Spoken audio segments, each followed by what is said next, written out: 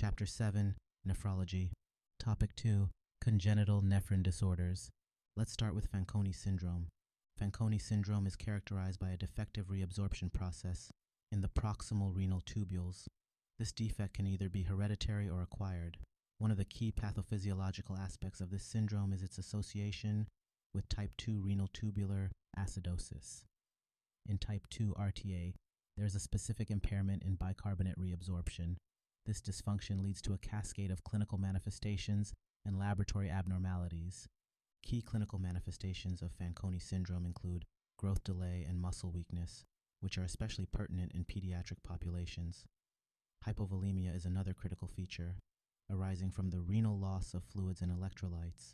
Furthermore, patients may develop bone-related conditions like rickets in children or osteomalacia in adults, reflecting the systemic impact of the disorder. Diagnosing Fanconi syndrome requires a combination of clinical assessment and laboratory investigations. Urinalysis plays a central role in diagnosis. Key findings on urinalysis include aminoaciduria, indicating the loss of amino acids due to impaired proximal tubular function. Phosphaturia and glucosuria are also commonly observed, reflecting the renal tubules' inability to reabsorb phosphate and glucose, respectively. Proteinuria is another notable feature, albeit not as specific as the other findings. An important diagnostic test involves administering bicarbonate and then measuring urine pH. In Fanconi syndrome, despite the bicarbonate administration, the urine pH remains elevated. This finding is indicative of the defective bicarbonate reabsorption characteristic of the condition. Management strategies for Fanconi syndrome align closely with those for type 2 RTA. Fluid resuscitation is a cornerstone of treatment, addressing the hypovolemia that these patients often experience. High-dose bicarbonate therapy is used to compensate for the renal losses and to correct the metabolic acidosis. Thiazide diuretics can be beneficial in managing volume depletion, enhancing bicarbonate reabsorption. Electrolyte repletion is also vital, given the extensive losses that occur through the dysfunctional renal tubules. Next, we'll explore Bartter syndrome. Bartter syndrome is characterized by a defect in the sodium-potassium chloride cotransporter located in the thick ascending limb of Henle's loop. This transporter is crucial for the reabsorption of these ions, and its dysfunction leads to significant renal and systemic consequences. The pathophysiology of Bartter syndrome closely mirrors the effects of loop diuretics, which also inhibit this transporter. One of the hallmark features of Bartter syndrome is a range of electrolyte derangements. Hypokalemia is a key finding, resulting from the increased renal loss of potassium. Hypomagnesemia, due to magnesium wasting, and hypocalcemia are also commonly observed. These electrolyte imbalances play a significant role in the clinical presentation and complications of the syndrome. Urinalysis in patients with Bartter syndrome reveals distinctive findings.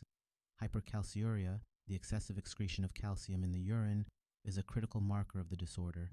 Similarly, hypermagnesuria and hyperkaluria, indicating increased urinary excretion of magnesium and potassium respectively, are also seen. These urinalysis findings are not only diagnostic but also help in differentiating Bartter syndrome from other renal tubular disorders. The management of Bartter syndrome focuses on addressing these electrolyte imbalances. Potassium and magnesium supplements are often required to correct the hypokalemia and hypomagnesemia. Additionally, careful monitoring of calcium levels is essential, given the propensity for hypocalcemia. Managing these electrolyte disturbances is crucial for preventing complications and improving patient outcomes. The next disorder is Gitelman syndrome. Gitelman syndrome is characterized by a defect in the sodium chloride cotransporter located in the distal convoluted tubules of the kidney. This transporter plays a crucial role in the reabsorption of sodium and chloride ions. The dysfunction of this transporter in Gitelman syndrome leads to a clinical picture that is similar to the effects of thiazide diuretics, which also target the same transporter. One of the most notable aspects of Gitelman syndrome is the electrolyte derangements it causes. Hypokalemia, or low serum potassium levels, is a key feature of this disorder. This is due to the increased renal loss of potassium. In contrast to some other tubulopathies, patients with Gitelman syndrome often present with hypocalcemia or low serum calcium levels. This hypocalcemia is a distinctive feature that helps differentiate Gitelman syndrome from similar disorders. Urinalysis findings in Gitelman syndrome include hyperchlorhuria, which is the excessive excretion of chloride in the urine. Hyperkaluria, or increased urinary excretion of potassium, is also commonly observed. These findings are crucial for diagnosing Gittleman syndrome and for distinguishing it from other renal tubular disorders. Management of Gittleman syndrome primarily involves addressing these electrolyte disturbances. Potassium supplementation is often required to correct the hypokalemia. Additionally, magnesium supplements may be necessary due to the tendency for magnesium wasting in this condition. Careful monitoring and management of these electrolyte levels are essential for preventing complications and ensuring optimal patient outcomes. The last disorder we'll discuss is Little syndrome.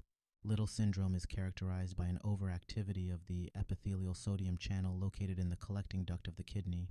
This overactivity leads to an increased reabsorption of sodium, which has far-reaching effects on fluid and electrolyte balance in the body. The clinical presentation of Little syndrome is marked by a characteristic triad: hypertension, hypokalemia, and metabolic alkalosis. The hypertension is a direct consequence of the increased sodium reabsorption, leading to an expansion of the extracellular fluid volume. Hypokalemia, or low potassium levels, results from the renal compensatory mechanisms attempting to excrete the excess sodium, which unfortunately also leads to increased potassium loss. Metabolic alkalosis in Little syndrome is a result of the same mechanisms that lead to hypokalemia, as the kidney attempts to maintain electrolyte balance. The management of Little syndrome is distinct and is centered around the use of potassium-sparing diuretics, such as amiloride or triamterene.